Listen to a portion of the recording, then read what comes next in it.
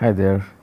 When we talk about balance, it could be anything. It could be the balance between left and right. It could be the balance of various activities that we do.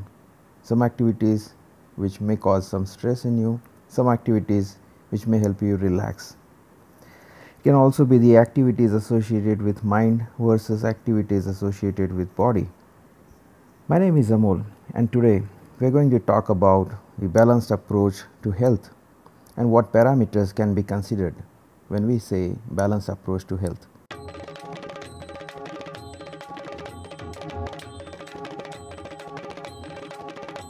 Let's take a quick look at various pillars of good health. In my opinion, one should look at diet, exercises, rest, and mind equally with equal importance when it comes to looking at health from a balanced perspective, because all these things in some way contribute to being healthy. Only diet done correctly and rest of the things not taken care may not always give good results, right? Doing only exercise and not doing diet, neither doing diet nor taking rest, these things will not help. The exercise in that case will not be optimal, will not give optimal results. So let's talk about diet first. We all know good diets. There are tons of books and a lot of articles written over the internet today.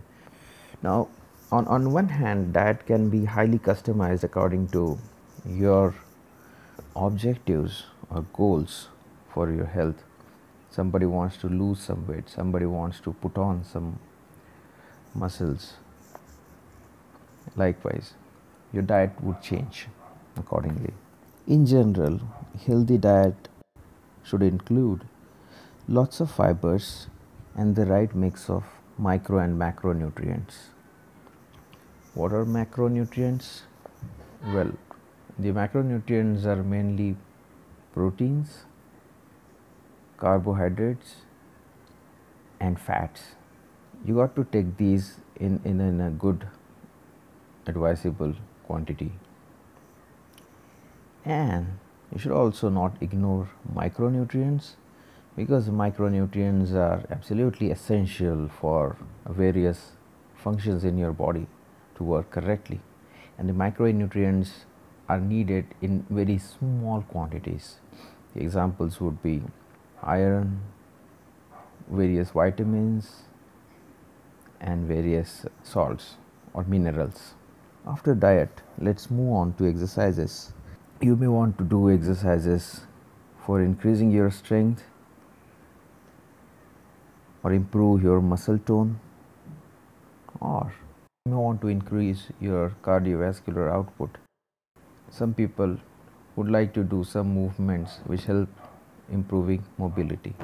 My recommendation here is going for a balanced approach in this department as well, doing some exercises that help you gain strength, do some cardiovascular exercises, and also do some mobility work. Some examples from my experience are doing gym, swimming, doing some yoga, and also getting into some sort of sport. Sport, because while giving fun, it also gives you a lot of health benefits. Combine one or more of the above things that we just discussed. Okay, moving on to the next parameters on our list, rest. Now, rest is a completely subjective topic. Some person may need more amount of night's sleep.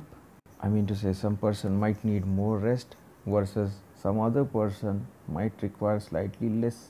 However, there are some standard recommendations.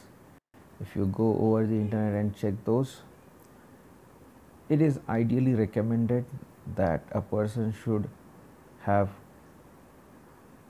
it is ideally recommended that a person should take 6 to 8 hours of sleep at night, and that can take care of most of the rest part, because it is not really practical to take power naps during the day. However, There is a school of thought that also recommends power naps, but from my experience, it is ideal to take rest during night time. This largely improves various body functions. It regulates your hormonal balances within your body. It also recovers your muscles and your mind. It's really helpful. By the way, it's a good segue into our next parameter on the list, that is mind.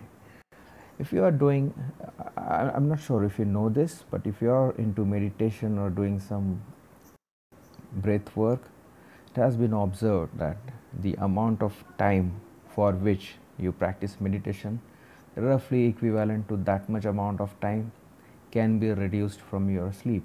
Just to give an example, if your regular sleep requirement for your body, looking at your day long activities, is say 6 hours, for example, and if you are doing meditation, say for approximately 90 minutes each day, what that essentially means is it reduces your sleep requirement to close to 4.5 hours.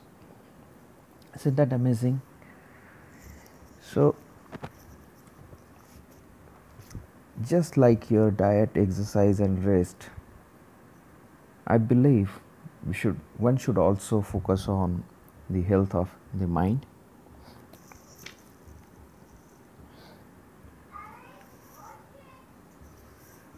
So on one side, if we are stressing up, if on one side we are stressing our body, on the other side we should also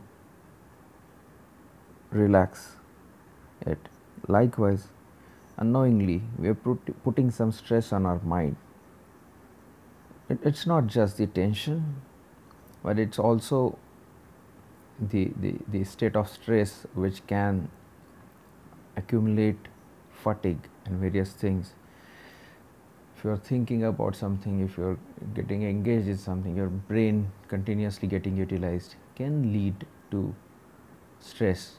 It could be minimal amount, it could be very small amount, but it could result in stress. And in order to filter that out, relaxing activities, some breath work, meditation,